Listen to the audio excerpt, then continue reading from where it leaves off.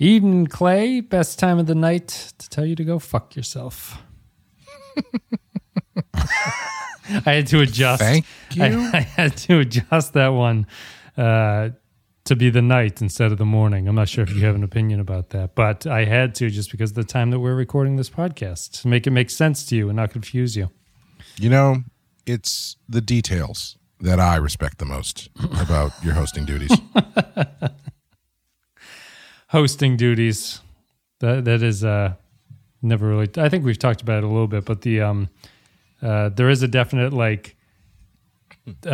brain capacity problem you have because you host a couple of your own podcasts, right? And I host like the Star Trek in this one. Host in the sense is that someone sort of leads the discussion around things. But I always find the hosting part to be a real brain drain in a way that like doesn't make a lot of sense. I think that I miss 50% of the jokes that are told to me when I'm hosting that I don't miss when I'm just sort of in the background waiting to chime in with a thought. You know what I mean? Sure. Because your brain is always moving on to the next thing. So like you'll say something and I'll go like, yeah, that's true, Clay. And then they'll be like, oh, that was a good joke. But like my brain is not acknowledging it. Between you saying that and Sean claiming that he has microphone problems that cut out his laughs, I feel like maybe it's just me and it's my material isn't quite as belly busting as I thought it was. I think my headphones are breaking. Something's going on. You're not coming through. It's the hosting. It kills you, Sean. You're dealing with Batman trivia, and then Sean just has to chime in every once in a while. He doesn't even have to bring his microphone or headphones to these things. You know what I'm saying? He just has to show up.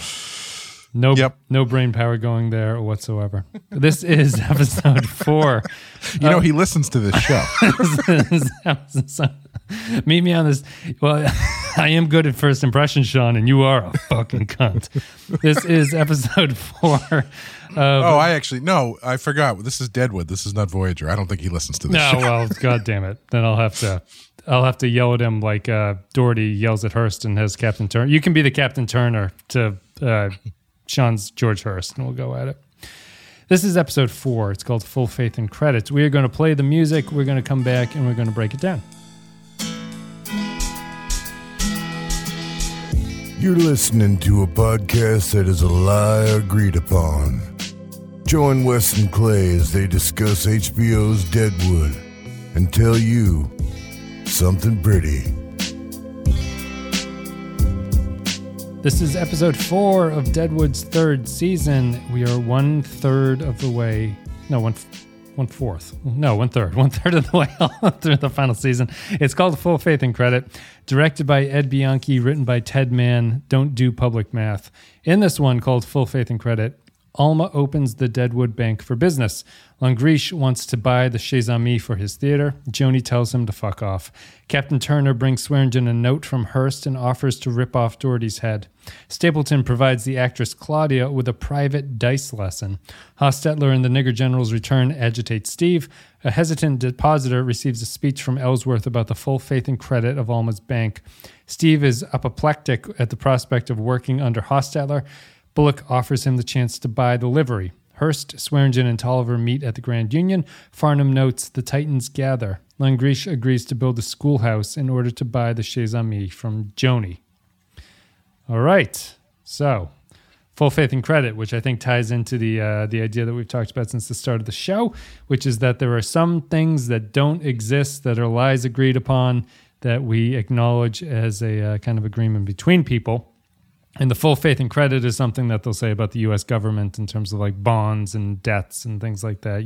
You're guaranteed to get your money back if you buy a U.S. Treasury bond or whatever. But money is also a made-up construct that we agree upon, and money is the basis of pretty much everything that happens in this episode, which is further cementing how far we've moved away from the gun-toting Western stuff of the first season, and we're moving into contract negotiations at this point of the series and this point of our civilization, I guess. What'd you think of Full Faith and Credit? Why don't we talk at the hardware store? Why don't we talk right here? 30-minute recess, boys. No recess on my account. I don't want my getting fucked to put others to inconvenience. No one's here to fuck you, Steve. If you just quit running your mouth. First off, I thank you for looking to the livery. He'll talk to me through you or he won't get any fucking response. I'm grateful for the care you gave the animals. Now, you wait until he translates from ape. Don't insult him again. You being this kind of neutral sheriff is why I'm gonna vote for Harry Manning. I want to pay you for your time and your trouble. And that's it? Send me on my fucking way? And if you wanted to work there, I would be willing to keep you on. Look at him, gritting his teeth, holding on to his fucking nose. Don't you do me any fucking favors, Hostetler. I didn't ask permission of anyone to look after that stock. And I'm not gonna start with a fucking nigger. Well, first, I have always been amazed at money as a concept, because like even if you're looking at this show specifically or in and of itself, you've got gold, Yeah. which is something that is only worth something because people decide it's worth something. Yeah. And then from there, you've got paper money, which is even more so. Yeah. even more so and even more baffling than a rock. Well, because gold, if you have a lot of gold, you have more value than money, which can be the same piece of paper with a different number written onto Right. it, you know? And then once you get to credit, now it's just real theoretical shit where Yes. it's just like, yeah, well, I mean, Is that I have great credit. It's like, what does that mean? right? This is also what your excuse as to why you don't pay back your debts, because what is this? Credit? This doesn't exist at all. Yes. And I mean, not even to say about what happens when you get into what we have now, which is all digital stuff, which is Right. just, why doesn't somebody just go into the system and put an extra zero in everybody's paycheck and we'd be all happy? That's right. How could someone... Although I guess that wouldn't fix inflation, would it? that would make inflation worse. But someone... It would. It's the same thing about the Great Depression, right? Like it's kind of funny in that, like, I'm no economist, but it's like you could just... A depression like the Great Depression or something seems like it would be fixable through how money is just a construct in and of itself, right? But it's like because you'd think you could either just make more of it or you could sort of eliminate debts and start over at some point. Just say like everyone's clean. Let's just start this over and not have a problem anymore. But buying into money actually makes you go, through the cycles of the ups and downs and everything like that. But it is strange. It's it's an agreement based. Everyone agrees that money is worth something. And I mean, the agreement part, I feel like we got a really good look at the agreement part of it during the pandemic, because like there was kind of this idea that, well, why do we have to keep paying rent? Like if we can't pay, you know what I mean? Like there's this idea that, okay, you can delay the paying of rent for a shop that is closed because of the pandemic. Okay, sure, but that's only if the person holding the lease agrees to that. Right. And that's only if the person the bank who owns that the holds lease, agrees to that. Yeah. And you know what I mean? So it's like this kind of thing where it's like theoretically that would work if everybody agreed to it, but that's never going to happen. Yep.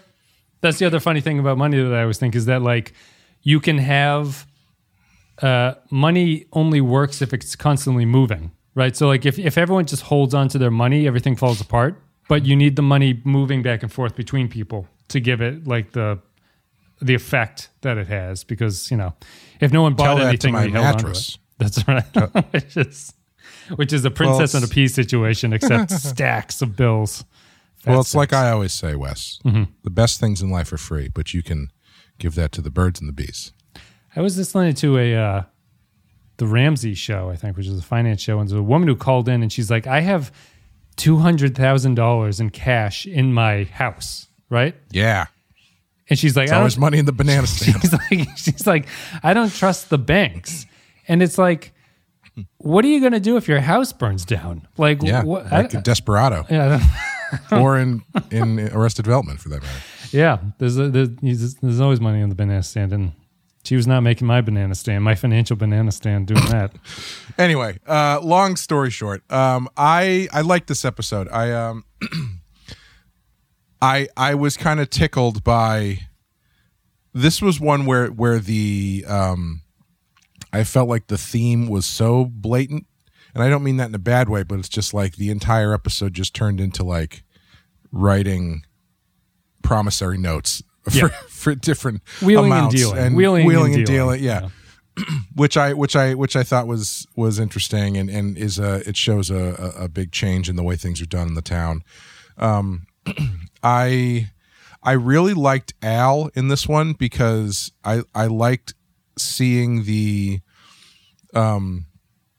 counterpoint to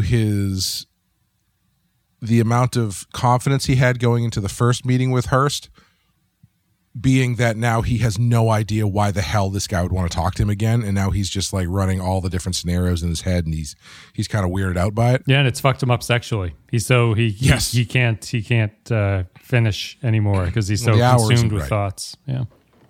Sheriff Bullock, Trying to broker some settlement between Steve and Hostetler. oh, I'll find you later then. Be quick, you got me now. Must have been unwelcome to Miss Bullock, that horse being brought back. Not wanting to intrude on her. Miss Stubbs haven't asked me to find out. But I ask you to speak in her stead, as there's something I believe we both know where she stand on. Is that your goddamn idea of quick, Charlie? But yeah, I liked it. I thought it was good. I thought it had some funny stuff in it. I thought Charlie talking to Seth was very funny. Mm-hmm. Is this your goddamn idea of quick? Yeah, and I loved the bit at the end with Joni and Jane where they take that beat and then Jane says, "Where do you think the stage is going to go?" And she's like, "I don't know. I have no idea." But I loved seeing how frustrated Bullock was getting, having to shuffle this paperwork back and forth between people. That was good.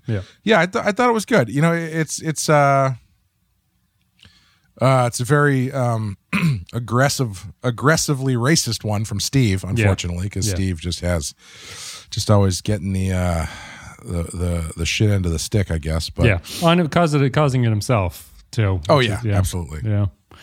I really like this one. This one kind of snuck up on me as an interesting one, but I think that what I talked about last week, what I read from the Deadwood Bible book, was that guy who said that it's like a kind of a hangout show, and this one definitely felt that way. Although I thought that the Bullock plot line I thought was really unusual for this show. I don't think I can remember another episode where a single plot does so much in a single episode. You know, like they kept returning to it, and it felt very traditional TV in a way that the show normally doesn't do, because normally the show has so many characters and so many scenes and plot lines going on that it can only really spend one or two scenes with something, and then it has to move it to the next episode. So you have to kind of like, you don't spend a lot of time with an idea of like someone running around back and forth between town to do things. And the Bullock storyline was interesting just because of how frequently they came back to Bullock really just moving to the next thing that he had to do and then going to the next person and back to the next person. And I really liked it. I don't know if it's something that the show has to do all the time, but I thought it was really unusual and kind of it was noticeably different from the way that the show normally does something. And I thought that I kind of got something out of it in a way that there was kind of like the characters involved all had a chance to like really develop in the course of an episode in a way that I don't think they normally do. Yeah, definitely. Except for Joni. Joni is still stuck in this just quagmire of always being like on the verge of having a nervous breakdown. Yeah. And I don't know. I'm still waiting for them to find something to do with her.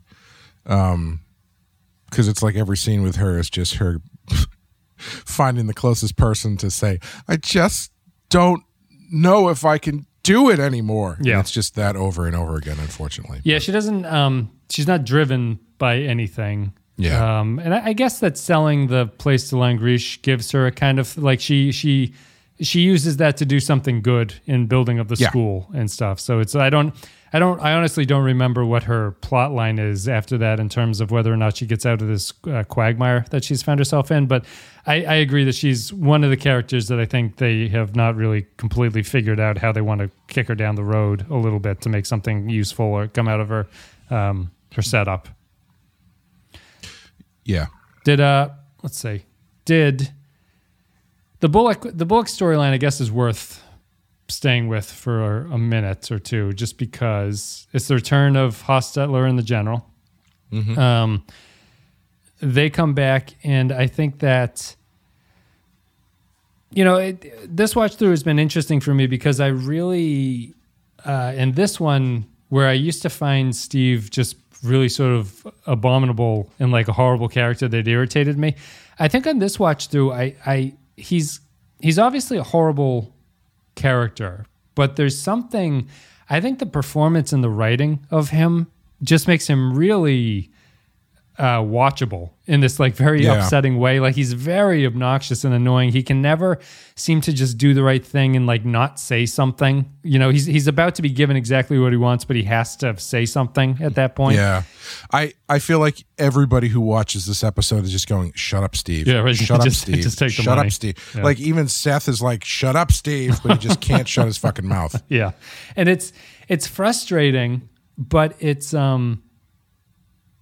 you just kind of see, I think he's just such a well-designed character in that sense. Like I find his lines of dialogue to be really interesting. He doesn't have the most pretty dialogue or anything like that, but he says things that are, I didn't write any of it down, but he says things that are kind of unusual, and he has a poetic way of speaking, even though he's obnoxious and yelling all the time. Mm-hmm. And I just, I think they, obviously, as I mentioned before, I think that this is the first time I've ever really understood his backstory as fully as I have here. So I think that his backstory does quite a bit of heavy lifting for him too.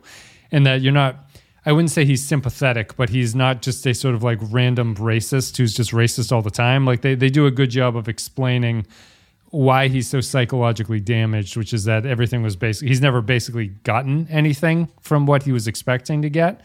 Which is not to say that he deserves it, but that he feels that he deserves something like that. Could you refresh my memory as to what exactly it was? I can't remember. He got drafted into the Union during the Civil War, and his brother or someone got his like confectionery family business. Oh, that's right. That's right. Yep. Yeah. So and it's what he talks about in this one, which is that he blames black people for taking things that he thinks are his, including the livery in this situation. But Hostetler is also sticking up for himself and refusing to sign the thing at the same time. So we have the standoff where they're all going to sign it tomorrow at the same time and close the deal because they couldn't close it today. Listen, man, I have watched enough wrestling to know that when there's a contract signing about to go down, that someone's getting put through a table. Yeah. You can't sign a contract in the middle of the ring and not expect either a chair shot or something to take yourself out. It's been a while since we've seen Hostetler and the General. Any thoughts on their return to town? Bullock interacts with them. Steve interacts with them. Hostetler offers to sell.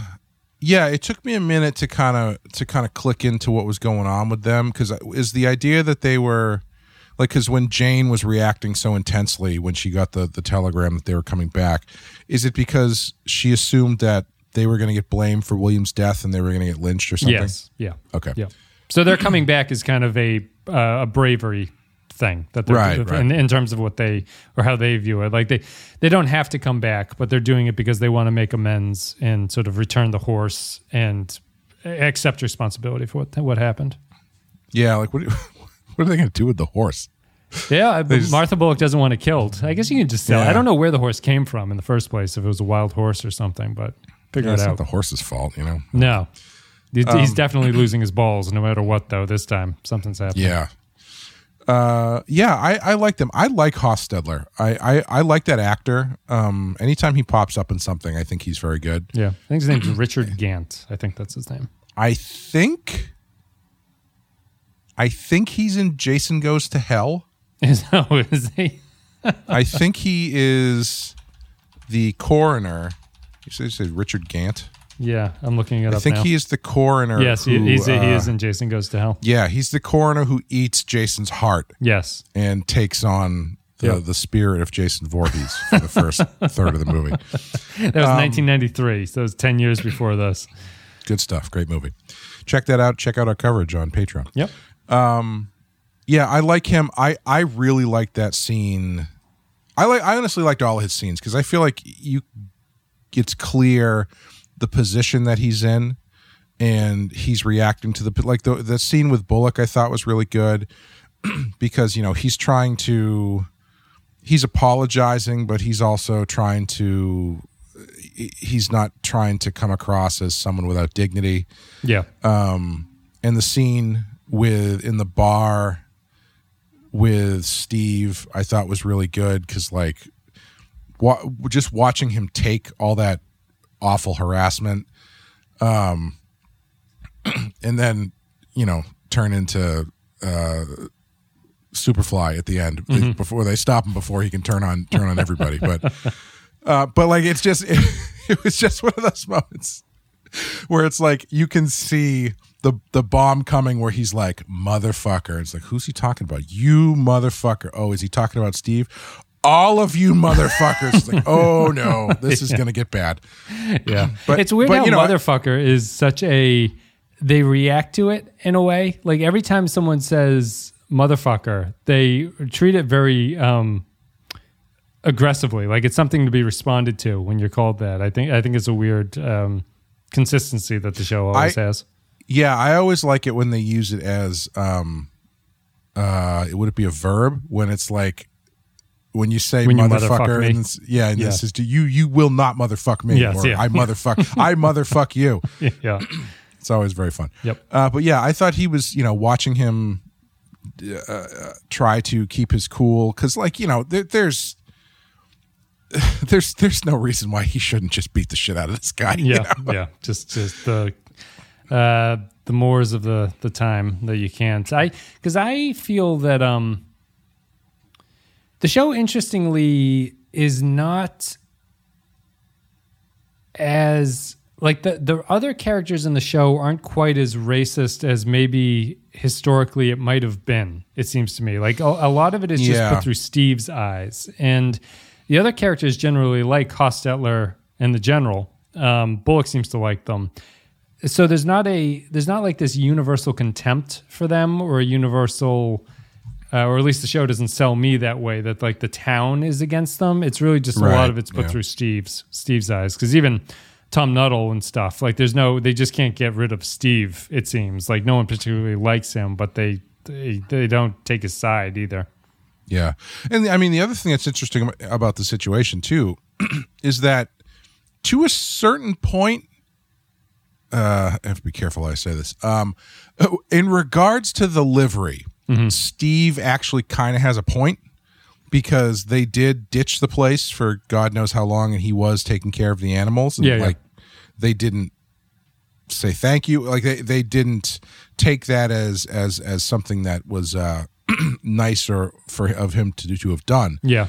But so like Hostetler has to kind of like navigate that, but then any chance of that being ironed out just goes right out the door because Steve just won't shut his goddamn mouth. Yeah, and they kind of balance it a little bit too, just because Steve didn't take it with best intentions. He took it because he didn't like them, and they left. And he's not really caring for the animals out of the goodness of his heart. In other words, it's to that's the thing too. Yeah, well, and also because he basically to tried to exercise eminent domain, right? Because he went to the dude who's running for mayor or sheriff or whatever, being like, if I take care of this, can I have it? And he's like, I don't give a shit. Yeah. So he's mixed himself up in the livery and stuff. And obviously he can't work for Hostetler just because he wouldn't see that as being viable. So they have to come up with this sale idea that Hostetler says that he wanted to go to Oregon. And they agree to sell for what I thought seemed low based on some of the other prices that people are getting here, just $1,000. Some of the businesses are getting. Wasn't Tolliver offered like $500,000 or something? Oh yeah. You'd think the livery would be a pretty important moneymaker business in town. Yeah. I mean, because Nuttall and Harry Manning are talking about building a fire engine and renting it out. So like, I think the livery would have some money behind it. I really like that scene too when he was like, you're running for sheriff so you can make a fire brigade. Just make the fucking truck and then rent the truck. Yeah. Yep. Although it ends with that nice beat where he's like, and make sure you get 2 hats, because I guess he wants to be a fireman too. I should cut your salary 20%. Based on time you're absent campaigning. Could I make up the hours once I'm beat? Your plans are idiotic. You're running for sheriff to be a fireman. I hope to be second deputy in case I start a fire department. Well, that's stupid, and I ought to cut your salary. Have to, you have to. Why not build a fucking fire wagon that you then rent out to the camp? If I had money. If you had a loan for the wagon's makings and help with the fucking carpentry, would you build the wagon then? I'd repay you at fucking interest, boss. That's the 20%. Pre-deducted from the makings purchase. We build the fucking wagon, then rent it to the camp. And don't ever speak of this again. And 2 fucking fire hats. But yeah, it's a episode based on the money and sort of the negotiations that are going on. Len Grisha's agreed to buy the Chez Ami and build a school. He's apparently got a lot of money.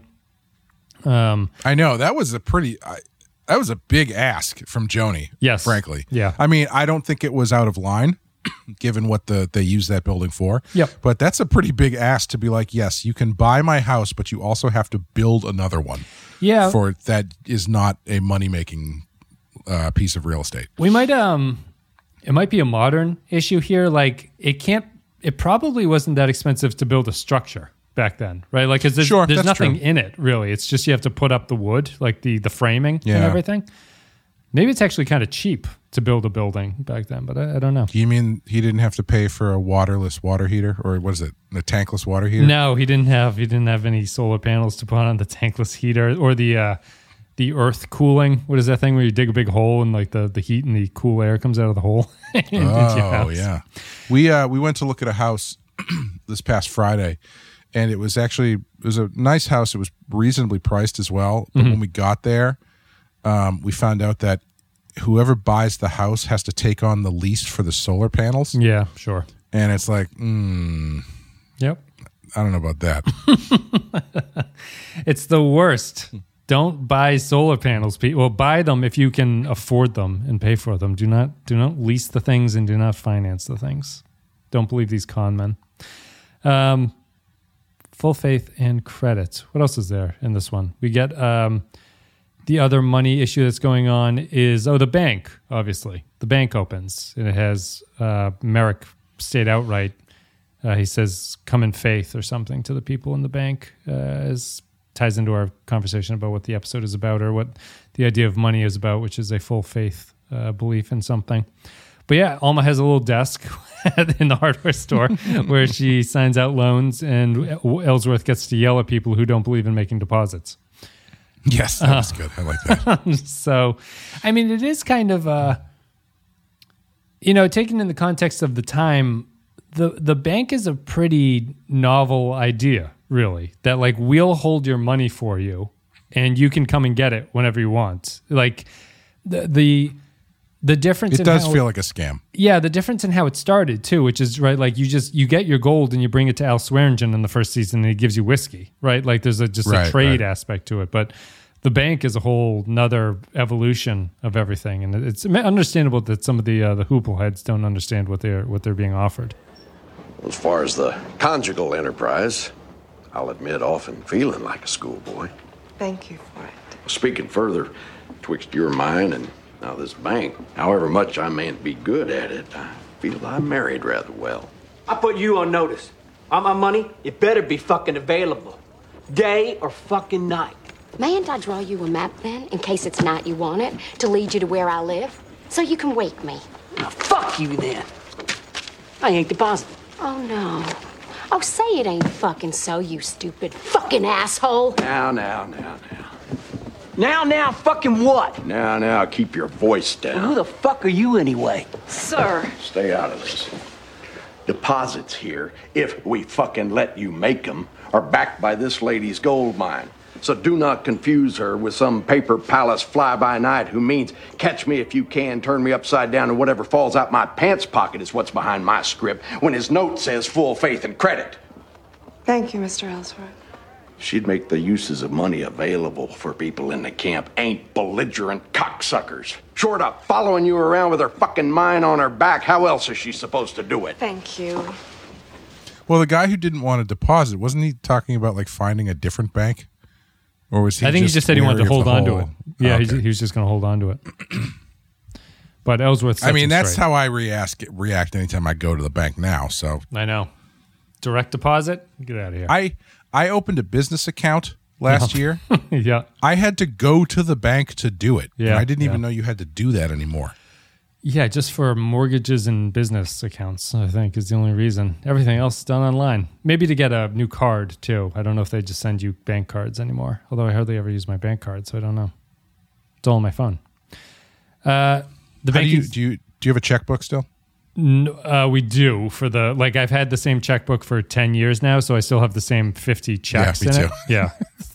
I don't know if I've ever ordered new checks. I think I still have the checks that I got when I got my debit card 20 years The ago. address is 3 properties away for us. It's like we moved 3 times. It has nothing to bind me to what the thing says on it. No, but we still, because there's always some Amy's like hairdressers always refuse to take credit cards. Barbers refuse to take credit cards too for whatever reason. So I always get cash, but Amy writes them a check. So interesting. It is whatever financial shenanigans those guys are up to is not going to happen in Deadwood. The downside of my business account was when I found out I can pay people digitally from my computer. Yep. But it doesn't pay them digitally. It actually sends them a physical check. Oh, yeah. And so it's not an instant transfer type thing, which I was kind of surprised by. Oh, they have to wait for the paper check to arrive. Yeah, makes sense. Then they'll scan it into their mobile app, and it'll go back to the very starting point. Yeah. Alma gets hooked back on dope in this episode, though, because that was Alma. sad. Yep. I didn't like that. Typical Alma, isn't it? Things are going well. She's gonna cause some kind of problem here, or do you think that she's celebrating, or what's the rationale for what she's done here? She's celebrating her success as a bank owner. She thinks she can control it, or is something else going on? I don't know. I think she's probably just an addict. You know, she got a taste of it from the abortion. Yeah, the abortion. Got a taste. Got hooked back on it during her abortion. Yep. And you know, it's just another thing that'll do the same thing that the laudanum does. Yeah, yeah. Although it's particularly sad for Ellsworth at this point, just because things seem to be going quite well for him. But we'll see where it ends up with. She's the worst. It's because it's funny because Leon wasn't even really sent over to. Leon wasn't sent to do anything, was he? Or am I forgetting something? I don't think he was. So.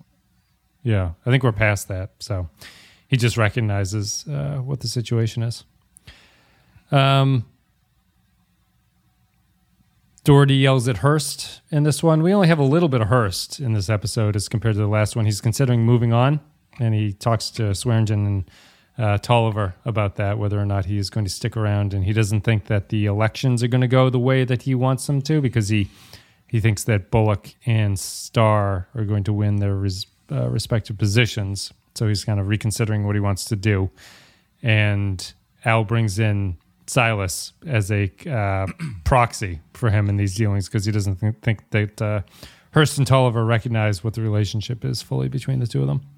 What was where was Silas?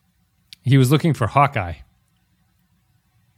who's his buddy from the Avengers, or his from Last buddy, of the Mohicans. His buddy Hawkeye, who came in season 2, and then Dan Doherty beat the shit out of him. That's okay. Hawkeye. Because that was one of those moments where it's like they're having this conversation and they're using a lot of pronouns, but they're not using any proper nouns. So I have no idea what they're talking about or who this person is. He said because Al has that line, I repose no truth in someone who traffics with that type of douchebag. And he says, I don't think Hawkeye's a douchebag, and Al slaps him in the face. Does he say Hawkeye there? Yes, he does. Oh, yeah. he does. Yep. Okay.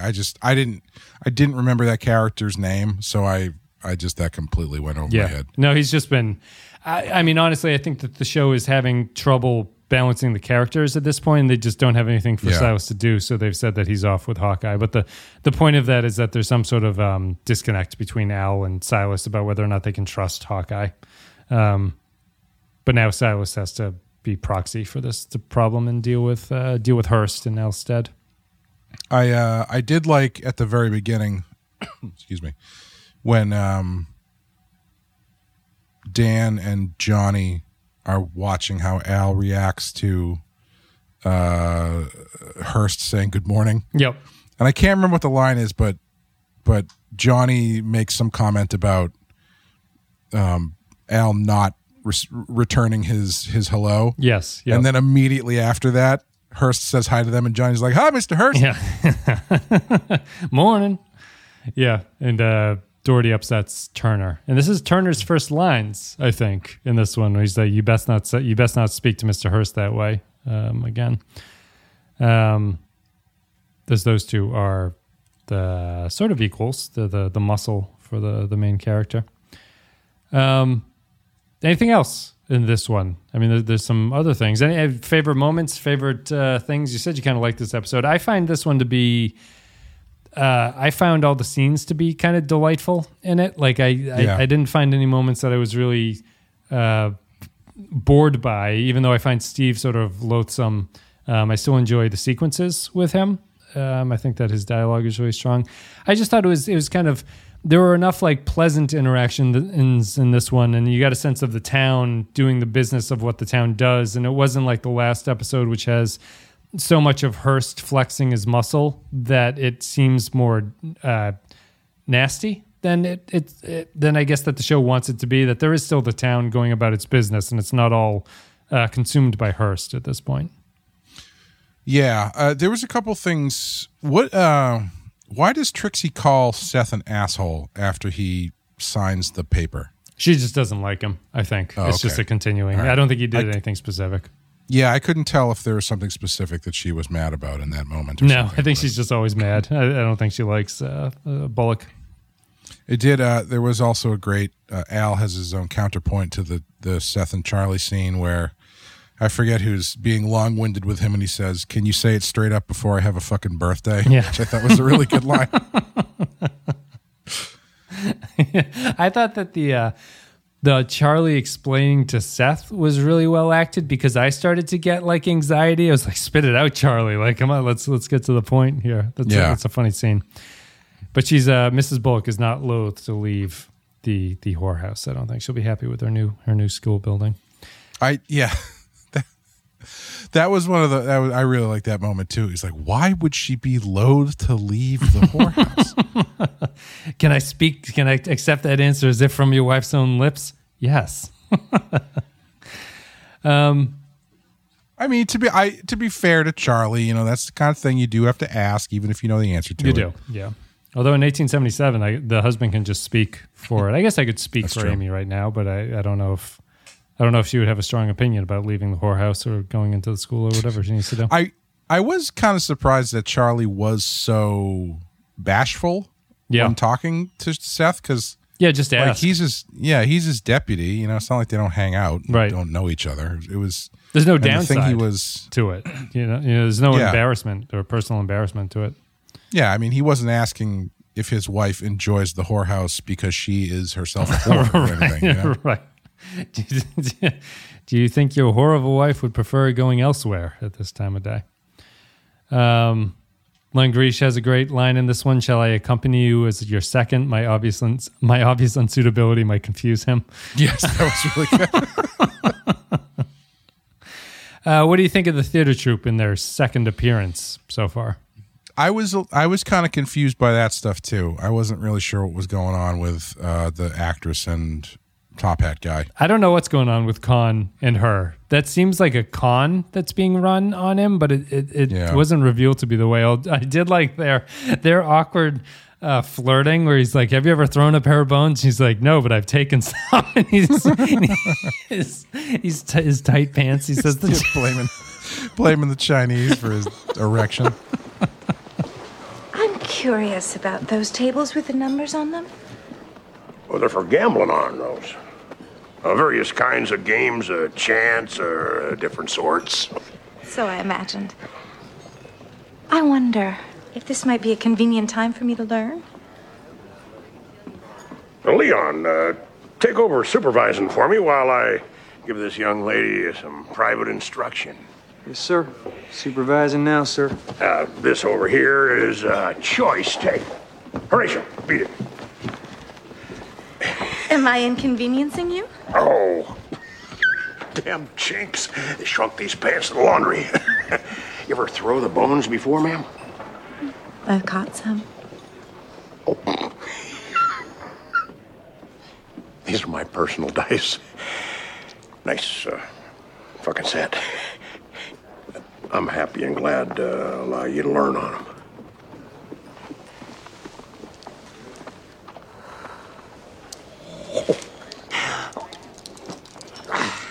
Damn chinks. I thought that was really, I thought that was very funny. Yeah, that was good. Yep. He shrank his pants. But I don't know what that scene accomplished because she's sad when she leaves him after she sleeps with him.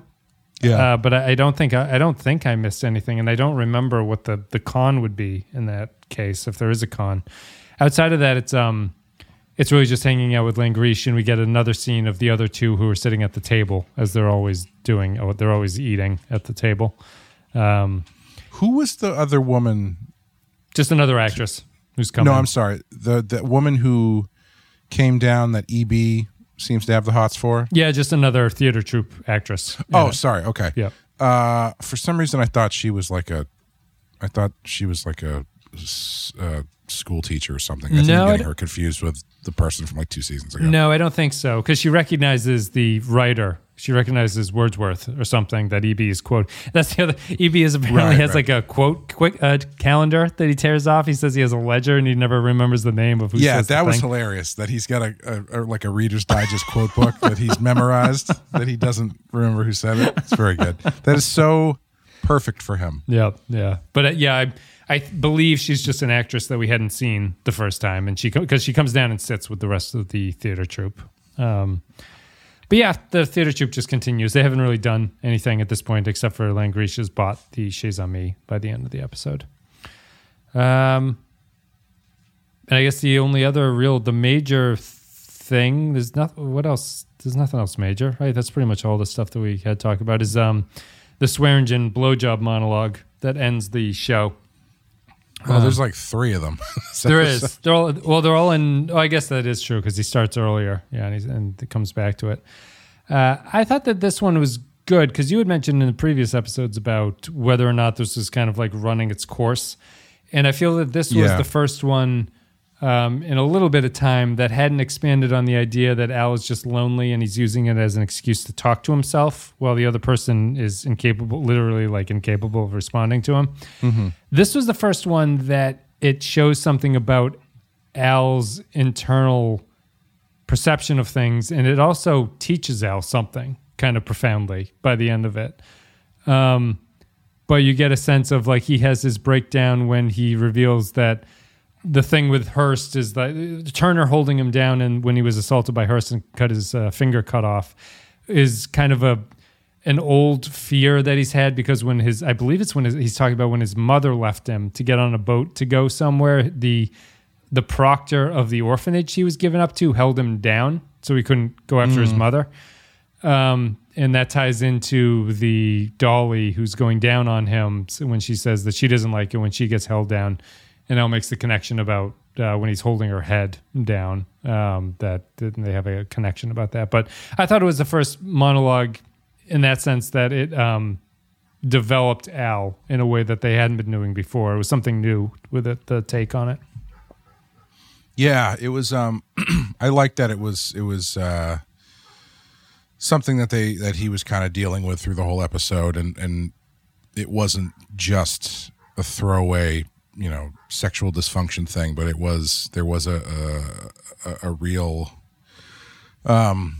trauma connected to it it was a good way to use that stuff to show how fucked up that incident with Hearst made him. Right. Yeah.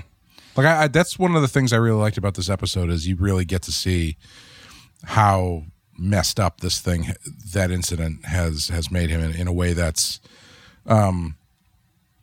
more so than I feel like most shows would do with it. Yeah. But it's good. I think it's I like that stuff. I think it's a good metaphor just because it ties into the sexual aspect of holding her down. It ties into like the literal Turner and Hearst holding Al down, but it also just ties into like the metaphorical about what the wealthy and the powerful are doing to the town themselves. Like there's the idea of being restrained and not being allowed to do what you want to do is entirely in opposition to what like the founding of Deadwood was supposed to be in season 1. You know, like the whole reason people are pushing out west is because they want to be able to do what they want to do and they don't want any, you know, not beholden to any cocksuckers from the federal government or whatever Ellsworth says. And instead, it's found its way back out there, as civilization is wont to do, which is just to kind of chase what everyone is trying to escape from, and it catches up with them. But I think it's a good. I really like it because I think that the writers did a great job of tying those plot threads and themes together through a pretty consistent character thing that Al has been doing for a couple seasons. And it doesn't come across as too clever. It just kind of fits. Everything makes sense within itself. It's not overly written and it's not too clever for itself. Everything kind of works nicely and is self-explanatory in a lot of ways. Yeah. It's good. It's good writing. And I think it's the sort of most vulnerable we've seen Al, I think, ever. Really, I can't think of another moment where he was that vulnerable to someone, even if it's just Dolly. Yeah, he nobody outside of Trixie, I would say. Yeah. But I don't even remember a scene with Trixie where because he's always in sort of command. Because maybe the only thing I could think of is in the first season when he invites her back into his bed and he kind of pulls the covers down for her. Right. Yeah. That's maybe the second closest thing to it. Let's see here. Anything else about this one? I think those are all the storylines in it. How are you feeling about the third season so far? I'm quite now understanding why I remember liking the third season so much. It's again, I think that the show excels when it breaks away from strict plotting of itself, and it just becomes a kind of hangout show where they just have these sequences and the scenes that they actually enjoy, and the character interactions that Milch and the writers seem to enjoy. I find it so. It's weird because I find it to be a very relaxing show, even though it can be incredibly tense, like with the stuff with Steve in it. I never feel overly stressed by Deadwood. I don't know if that's different for you, being unfamiliar with how the third season goes, but I find it a very I don't want to say lighthearted, but it's like there's just something very like pleasant and like fun about it, even when it's dealing with sort of darker topics or darker issues. Yeah, I don't find it to be particularly stressful because I think it is watching a town just sort of be a town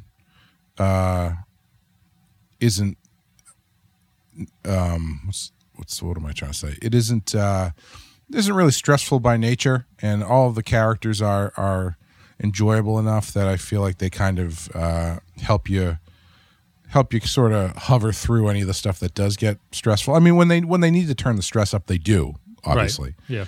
Yeah. But I think part of that is the fact that the show has moved away, for the most part, from random acts of violence.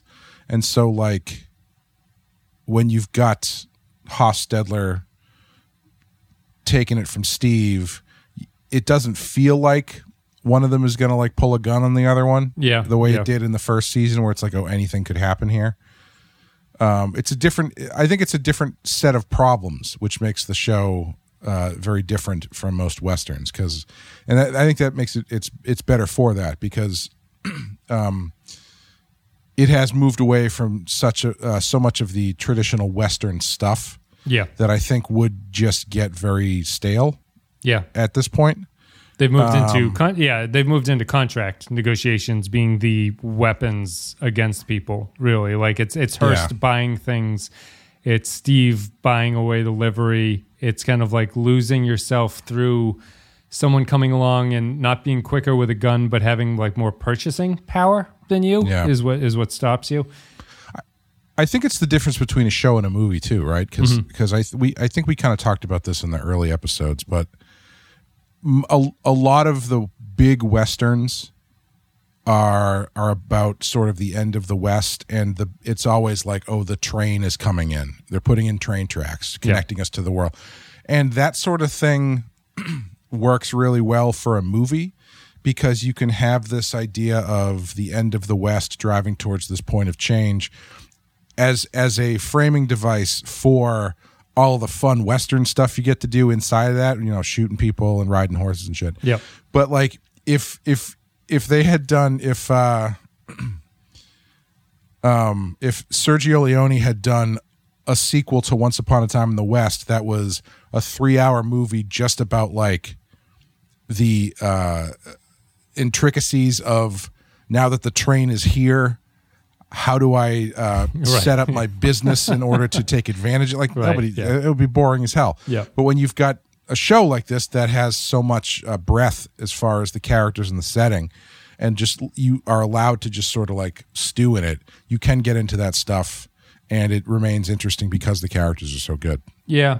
Yeah. It's I do really like the fact that the show basically gives a commentary on like the evolution of violence, really, like the way that people can be violent to each other, and it becomes less about, as we said, just shooting or the traditional stock sort of ideas about what the Western would be, and it moves into something else. And I think that the show does a good job of not making that it's not explicit. Like there's never a scene where it's just like, boy, the characters will occasionally mention like things would be better if I could just slit some throats instead of this thing, but there's not a rumination on like the way things used to be, sort of. They're all moving through this new world in a way that makes sense, and it doesn't have them living in the past or anything like that. There really isn't. There isn't really anybody who, I think maybe Al has made reference to it once or twice, or someone has, about like, this would be easy if we could just kill the guy. Yes, yeah. But it, as a show, it's not a very it's not a nostalgic Western the way that most Westerns are, Yeah, that's true. And it's like you talk about the evolution of violence. You never see a Western that ends with the evolution of violence. It always ends with the base expression of violence. Yeah, right? Going back to the start, essentially. Yeah. Like the Wild Bunch doesn't. The Wild Bunch ends with them all dying in a machine gun fight. Like I guess the evolution of violence there is that now they have a machine gun. Yeah. But it's like you never get a movie like that where they get arrested and die slowly in jail. They have a high-priced lawyer who argues them out of any kind of punishment or something like that. Yeah. Billy the Kid is going to die. He's going to get shot to death. The Wild Bunch is going to get Butch and Sundance are going to get shot to death. That's You don't get a lot of the post stuff. No, because the heroes in the Western movies represent the old freedom thing, right? So they have to die because their end is here, right? Like the end of the West is the end of this kind of hero or this kind of villain or something. The closest thing in like traditional Western stories is the OK Corral situation, right? Because obviously when they depict that in movies, they always depict the classic Western style where it's like, oh yeah, there was a gunfight and the Earps killed some people and then they had to fight the cowboys or whatever. They always leave out the part where all of those guys had to go to trial. Right. Yeah, that's not sexy. That's got no sizzle. Yeah. Although, I guess maybe the trials might have been like the trial for Jack McCall in the first season, which is just kind of like, we got to just get this over with and not stir up a fuss because we all have money to make. Mm-hmm. I guess that's it. Nothing really else. Any scene that I forgot? Anything big that I missed out on? I don't think so. I think we covered everything. Yeah, I can think of. Yeah, I like this one. I just continue to. I also enjoyed just going back on Al and like understanding where Al's head is at this point. I thought that was pretty effective and well done. I think that they have they've put things in a position here where I am glad that this episode did a little bit of like story pivoting, because it seemed that the way that Hearst was going, you might have gotten stuck in this Hearst marathon. And I don't know if that would suit the show. And it feels like this one did an effective job of kind of removing Hearst a little bit and then pivoting some of the stories so that they can go in a slightly different direction, or at least have characters have something slightly different to do. So I appreciate this one for doing that. And it's good too, because like as I had been saying, I felt like Hearst was getting a little bit samey. Yep. And I think they might realize that, because having him say in this episode, I think I might just get out of here. Do you guys mind? And basically taking Al and Tolliver and being like, but you guys will report to me. It's like, well, that's interesting, because like Tolliver, of course, is in the bag. Yeah. But Al is wants to tell this guy to go fuck himself, but he might get his other finger cut off. So that's actually a pretty interesting move as far as the character and as a tactic. You know what I like about that scene? I like that Cy clearly wants Al to go along with him in that. Yeah. Because Cy is getting kind of upset the more that Swearingen is breaking away and aggravating Hearst with him. And I interpret what Cy is doing there as Cy is kind of like, it's not that he thinks it's for the best outcome, but that he kind of wants Al to back him up against whatever they decide to do with Hearst, and he doesn't want to do it alone. Like, he kind of wants Al's support through what they're doing. Yeah. That's about it for Full Faith and Credits. We'll be back with the next episode, which is called The Two-Headed Beast. And other than that, you support the show at patreon.com/thepensky File. It's the best way to support us. Patreon.com/thepensky File. $2 a month, you get extra stuff. We've covered some Westerns on the Patreon. You could listen to our coverage of Tombstone, Unforgiven. That might be it, but there might be something else coming out in the future, too. Completely forgot we had done Unforgiven. Yeah, we did Unforgiven a long time ago. Yep. That makes me Unforgiven too. Dun, dun, dun, dun, dun. Hooah! And that's it for the podcast. Thanks, everybody, for listening. Clay, do you have anything you want to say before we get out of here? Check out the Rotten Horror Picture Show Patreon coverage of the video Nasties. We're getting into some funky movies banned by the state this year. And we just covered The Exorcist on our main feed in honor of the late Billy Friedkin. And Sean and I just finished Season 2 of Batman Beyond for Badass, and we're going to get into Batman Beyond Return of the Joker after a short little break, so we're getting into the good stuff there. And we only got 6 more episodes of our show before the end of Batman Beyond the series, and so we got to start thinking about what we're going to do after that. There you go. Get in while the getting's good, everybody, because once they're done, the episodes just disappear forever. They'll be gone. Thanks, everybody, for listening to our coverage of Deadwood. This is the Something Pretty podcast. We'll be back next week with The Two-Headed Beast. Leave your thoughts on the Discord if you want to. You can leave your thoughts on this episode on the website page. Blah, blah, blah. Patreon.com/thepensky File. All that good stuff. Thanks very much for listening. We'll be back next week with The Two-Headed Beast. See ya. It's not the fucking hour. It's not the fucking bandage of the chair. It's you. Let's change the level of your suction somehow. That's the fucking sum and substance of it. Maybe if I get up on my knees? You're the cocksucker. Change your fucking angle. Hey, Jesus Christ, you've turned me inside out.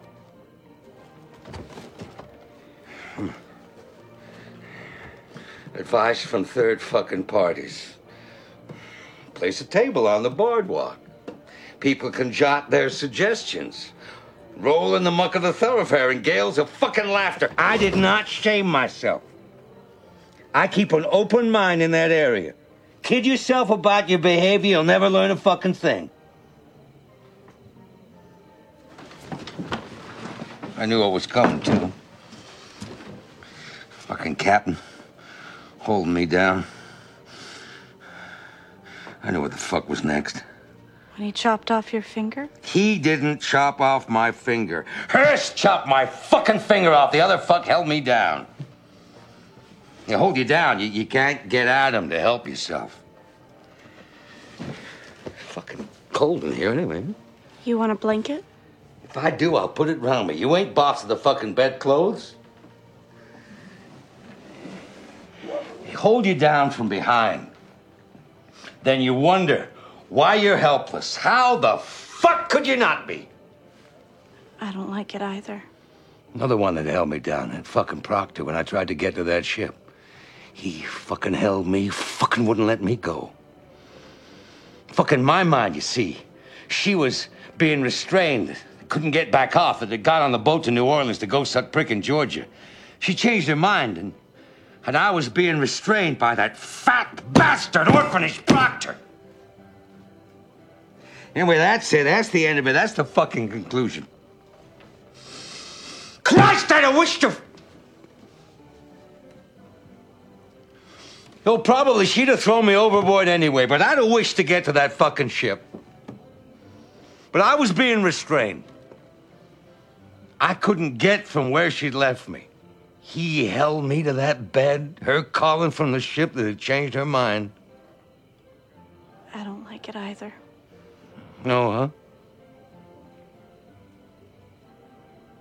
Why? When they hold you down. I guess I do that, huh, with your fucking hair. No.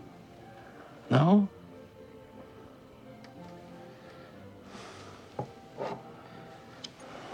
Well, bless you for a fucking fibber.